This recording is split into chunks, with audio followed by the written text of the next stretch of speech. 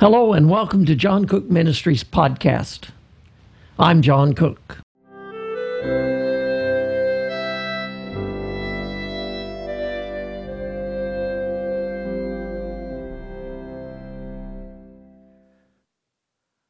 Hello and welcome to John Cook Ministries. I'm John Cook. We want to welcome you today to this, our continuing study on Just a Thought on the book of Revelation. We're in Revelation chapter 13. This is part 5 of our study on this chapter.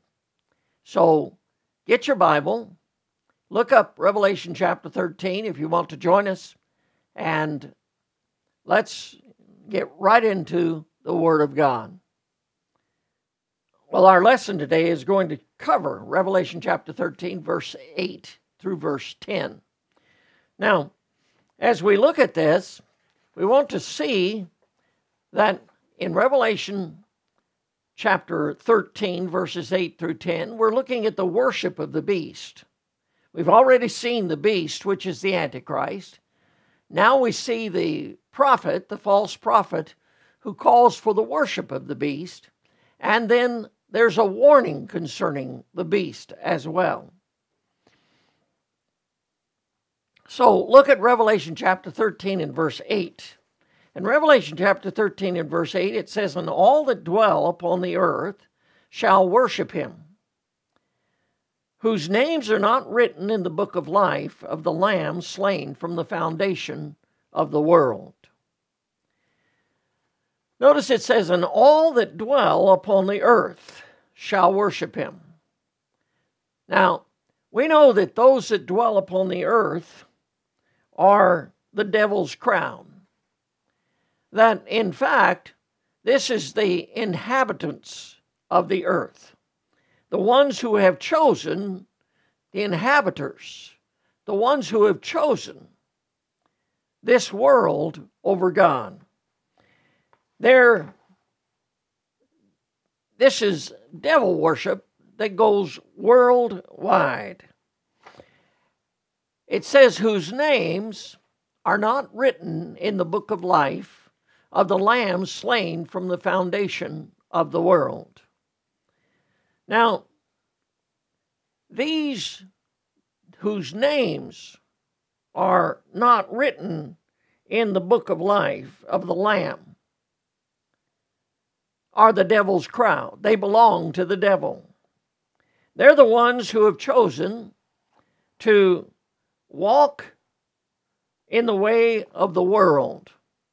Now, this Lamb's Book of Life is a very specific book. Notice it says in which are not written in the book of life of the Lamb. This book of life of the Lamb has to do with those that belong to the Lamb of God, to the Lord Jesus Christ. In Revelation chapter 21 and verse 27, the scripture says, "And there shall in no wise," the trouble with live broadcast is you can't edit it out. It's right there. Then it says, "There shall in no wise enter into it anything that defileth, neither whatsoever worketh abomination or maketh a lie, but they which are written in the Lamb's book of life." So the only ones who are allowed to enter into this new Jerusalem are those that are written in the Lamb's book of life. Notice it's the Lamb's book of life. That's the Lord Jesus Christ. In John chapter 1 and verse 29, it says, "The next day John the Baptist, seeth Jesus coming unto him, and saith, Behold the Lamb of God, which taketh away the sin of the world." So Jesus is the Lamb of God. He's the Lamb provided by God. And he takes away our sin when we trust Him as our personal Savior. But potentially, He took away the sin of the world. So every person in this world could get saved if they will. The Bible says, whosoever will may come. So potentially, everybody could get saved, but not everybody is saved. Why? Because they don't trust the Lamb of God. They trust in their religion, they trust in their works, they trust in anything but Jesus, the Lamb of God. Looking upon Jesus, John says, behold the Lamb of God. I've often commented over the years of preaching from this passage of Scripture, how many times John had to say this in one chapter. Twice he has to say, behold the Lamb of God. This world isn't listening. And listen, today, if you're not saved, behold the Lamb of God. He's the one who wants to save you, redeem you, give you eternal life, take away your sins, write your name in His book, the book of life of the Lamb. Jesus is the provided Lamb of God as prophesied by Abraham. In Genesis chapter 22 and verse 8, Abraham said, my son, God will provide Himself a lamb for a burnt offering. So Abraham said God is going to provide Himself a lamb. This was upon the question that Isaac asked of his father. Father, here's the fire, here's the wood, where's the lamb? And Abraham says, God will provide Himself a lamb. And then as we read the story, we find that he puts his son Isaac upon the altar to sacrifice him to God, and God stops him and shows him a ram caught in a bush. And Abraham takes that ram and puts him in the place of his son Isaac and sacrifices him unto God. Now, Abraham said God would provide a lamb, but yet God provided a ram in this case. Some say this is a contradiction. It's not a contradiction. It's a shadow of what was yet to come. Because the day would come when John, looking upon Jesus, would say, behold the Lamb of God. And Jesus is the Lamb of God.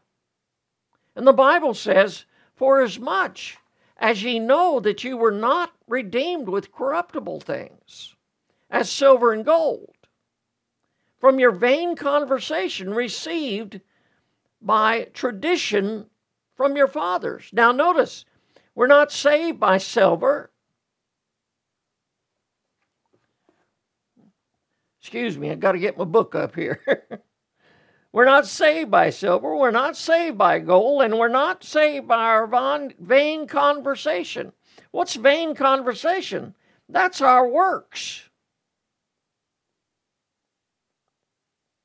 And we're not saved by our works. But with the precious blood, as of a lamb without blemish and without spot. The precious blood of Christ. Sorry, I missed that. Let me read that again. But with the precious blood of Christ, as of a lamb without blemish and without spot. Jesus, Christ, our Savior, is our Lamb. No blemish in Him, none. No spot in Him, none. He is 100% perfect. And because he is perfect, he is the perfect sacrifice for our sins. He paid it all. We had a debt we owed that we couldn't pay. But he had no debt to pay. But he paid ours. He was without blemish, without spot. That's the Lamb of God. That's the one who saved us and redeemed us by his blood. In Revelation chapter 13 and verse 9, it says, if any man have an ear, let him hear. So God says, if you got an ear, do you have an ear? Most of us have two.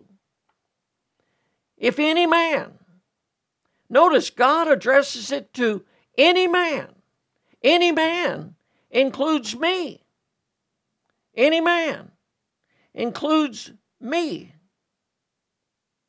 Includes you. Includes all. If any man have an ear, then he says, let him hear. What's the purpose of your ear? The purpose of our ear is to hear.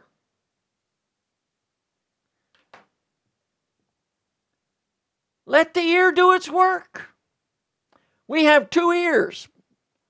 Somebody said, when I was a kid, I can remember him telling us that you have two ears and one mouth. That means the ear should work more often than the mouth. The sad thing is that our mouth works much more often than our ears do. And oftentimes, when it comes to the Scripture, men are deaf. Willingly deaf. They willingly close their ears off to what God has to say. And men are doing that today when it comes to the Word of God.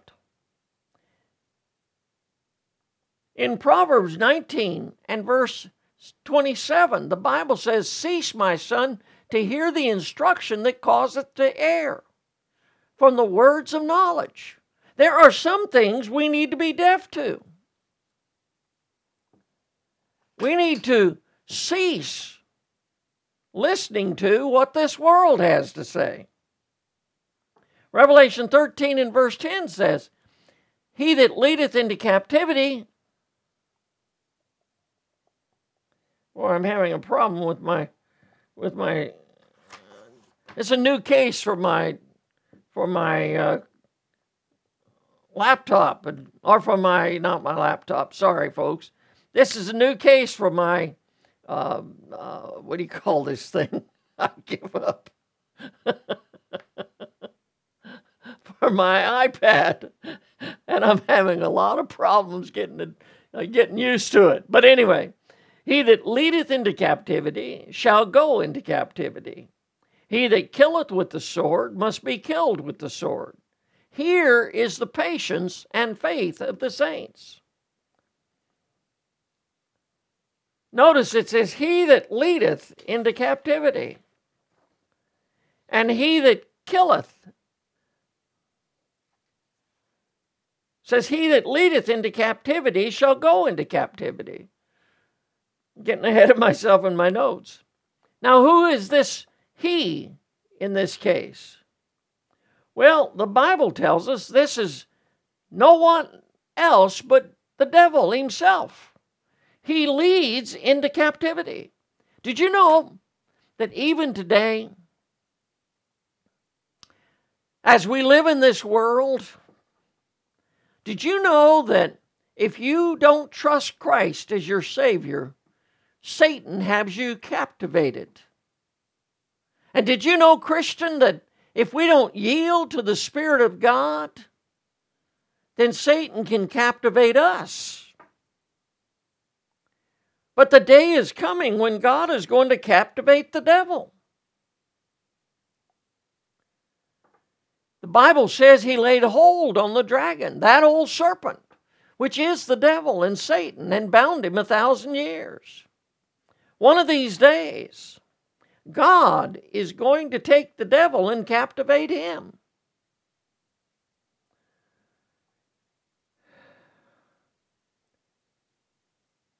And cast him into the bottomless pit, and shut him up, and set a seal upon him, that he should deceive the nations no more till the 1,000 years should be fulfilled. And after that, he must be loosed a little season. My, what's the world going to be like when the devil is captivated, held captive in the bottomless pit? Well, when we look at the Scripture, and we know when he's turned loose that he's going to lead a rebellion, then that tells us man's just bad, period. And man's without God is going to rebel against God. Even though he's lived in what man professes he's looking for. And that is peace. When Jesus brings peace to this earth, he is going to captivate the devil and put him in the bottomless pit. And men are going to live in a world of peace.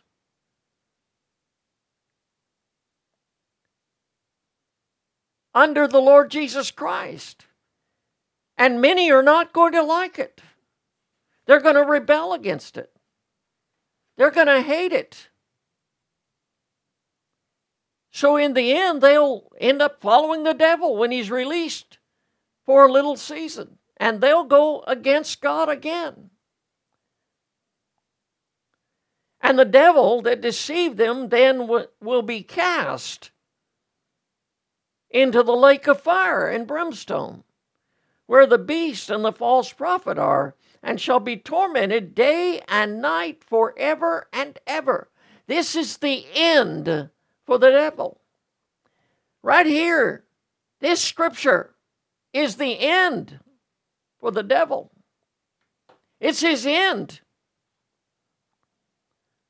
You want to know the end of the story? There's the end of the story.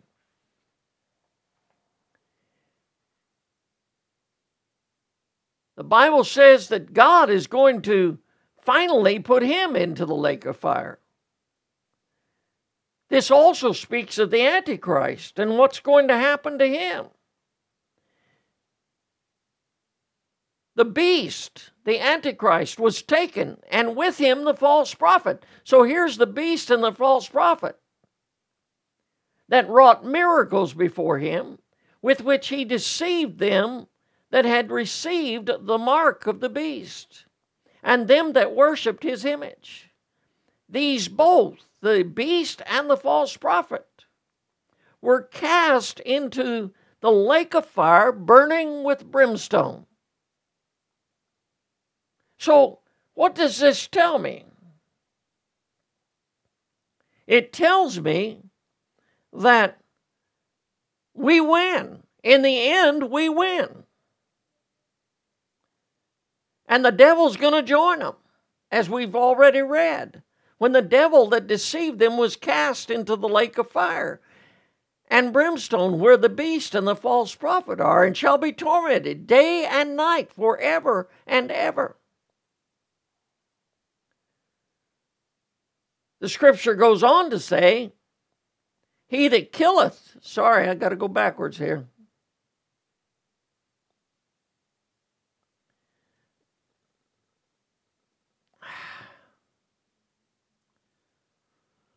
Oh!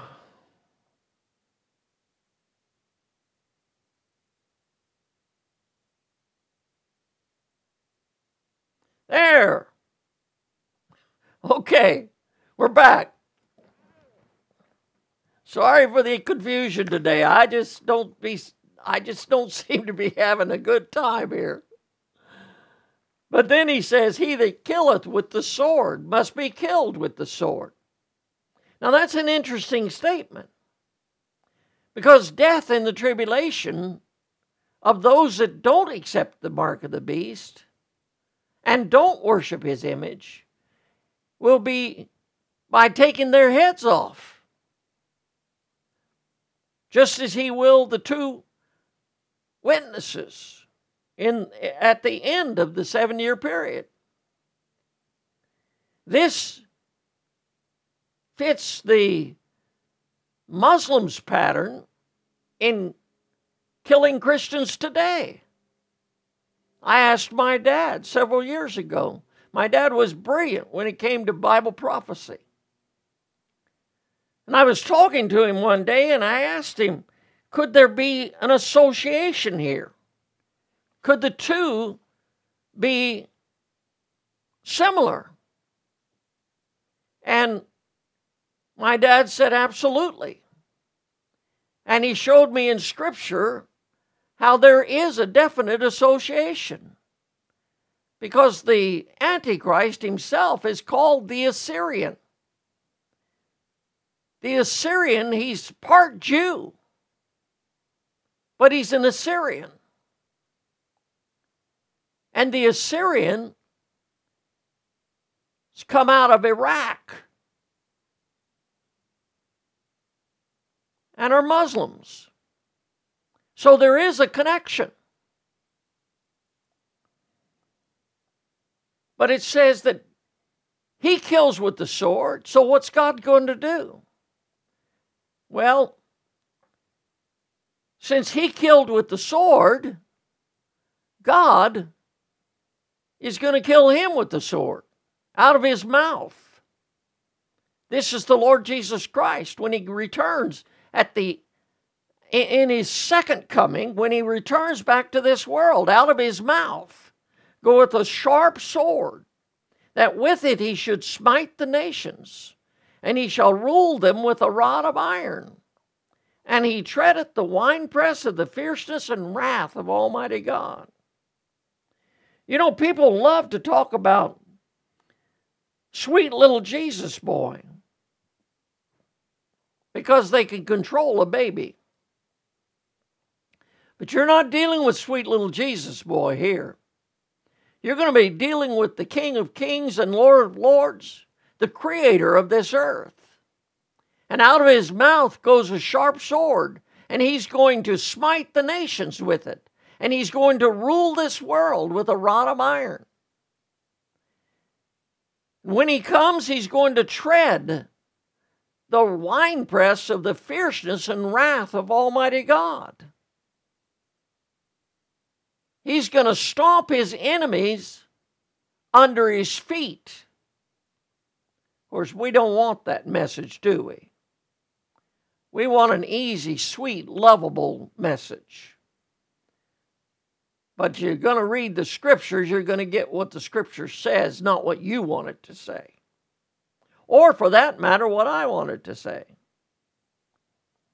And the remnant were slain with the sword of him that sat upon the horse, which sword proceeded out of his mouth. And all the fowls were filled with their flesh. This is a description of what's going to happen when he returns. In the battle, when man decides to battle God, ultimately, outright, openly. Here is the patience and the faith of the saints. The patience and faith of the saints. This is talk about tribulation patience, tribulation saints. And if you look in your Bible, you'll see that. This is what keeps the saints going in the tribulation period. This is what keeps them going in persecution. And by the way, here's what gives us patience in the tribulations we face in this world. That ultimately the Lord is going to win. And when he opened the fifth seal, in Revelation chapter 6, verses 9 through 11, I saw under the altar the souls of them that were slain for the word of God and for the testimony which they held. What is Satan killing them for?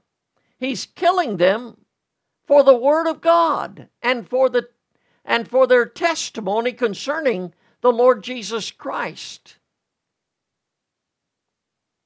And they cried with a loud voice. Here's the saints.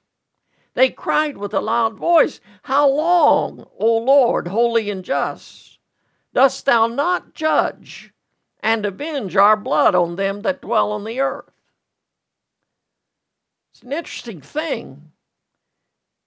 If you take this scripture and compare it with the Old Testament scriptures as to how Israel felt when their enemies were triumphant, they match. These are Jewish saints, tribulation saints. White robes were given unto every one of them. And it was said unto them that they should rest yet a little while. It isn't time. Just rest a little season until their fellow servants also and their brethren that should be killed as they were should be fulfilled. God is going to fulfill His word. You may not like it. I may not like it. But God is going to fulfill His word. And if it means we have to suffer a little bit longer, then that's what's going to happen. God says, just rest a little season. Your brethren who are going to die just like you did, be killed just like you were, well, they're going to be here soon too. So what do we draw from this? Well, what we see in this scripture is there's the worship of the beast that takes place. It looks like he's winning. It looks like he's got it all. But before it ends, there's a warning concerning the beast. And the warning is, his day's coming. He leads captive, he goes captive. He kills with the sword, he's killed with the sword. That's the Bible's reaping and sowing. You reap what you sow, the scripture says. So, just take comfort in this, Christian. We win in the end because we're with the Savior. And the world and the devil and the flesh lose. That's our privilege as Christians to know that. Well, join us for our next lesson. Till then, God bless.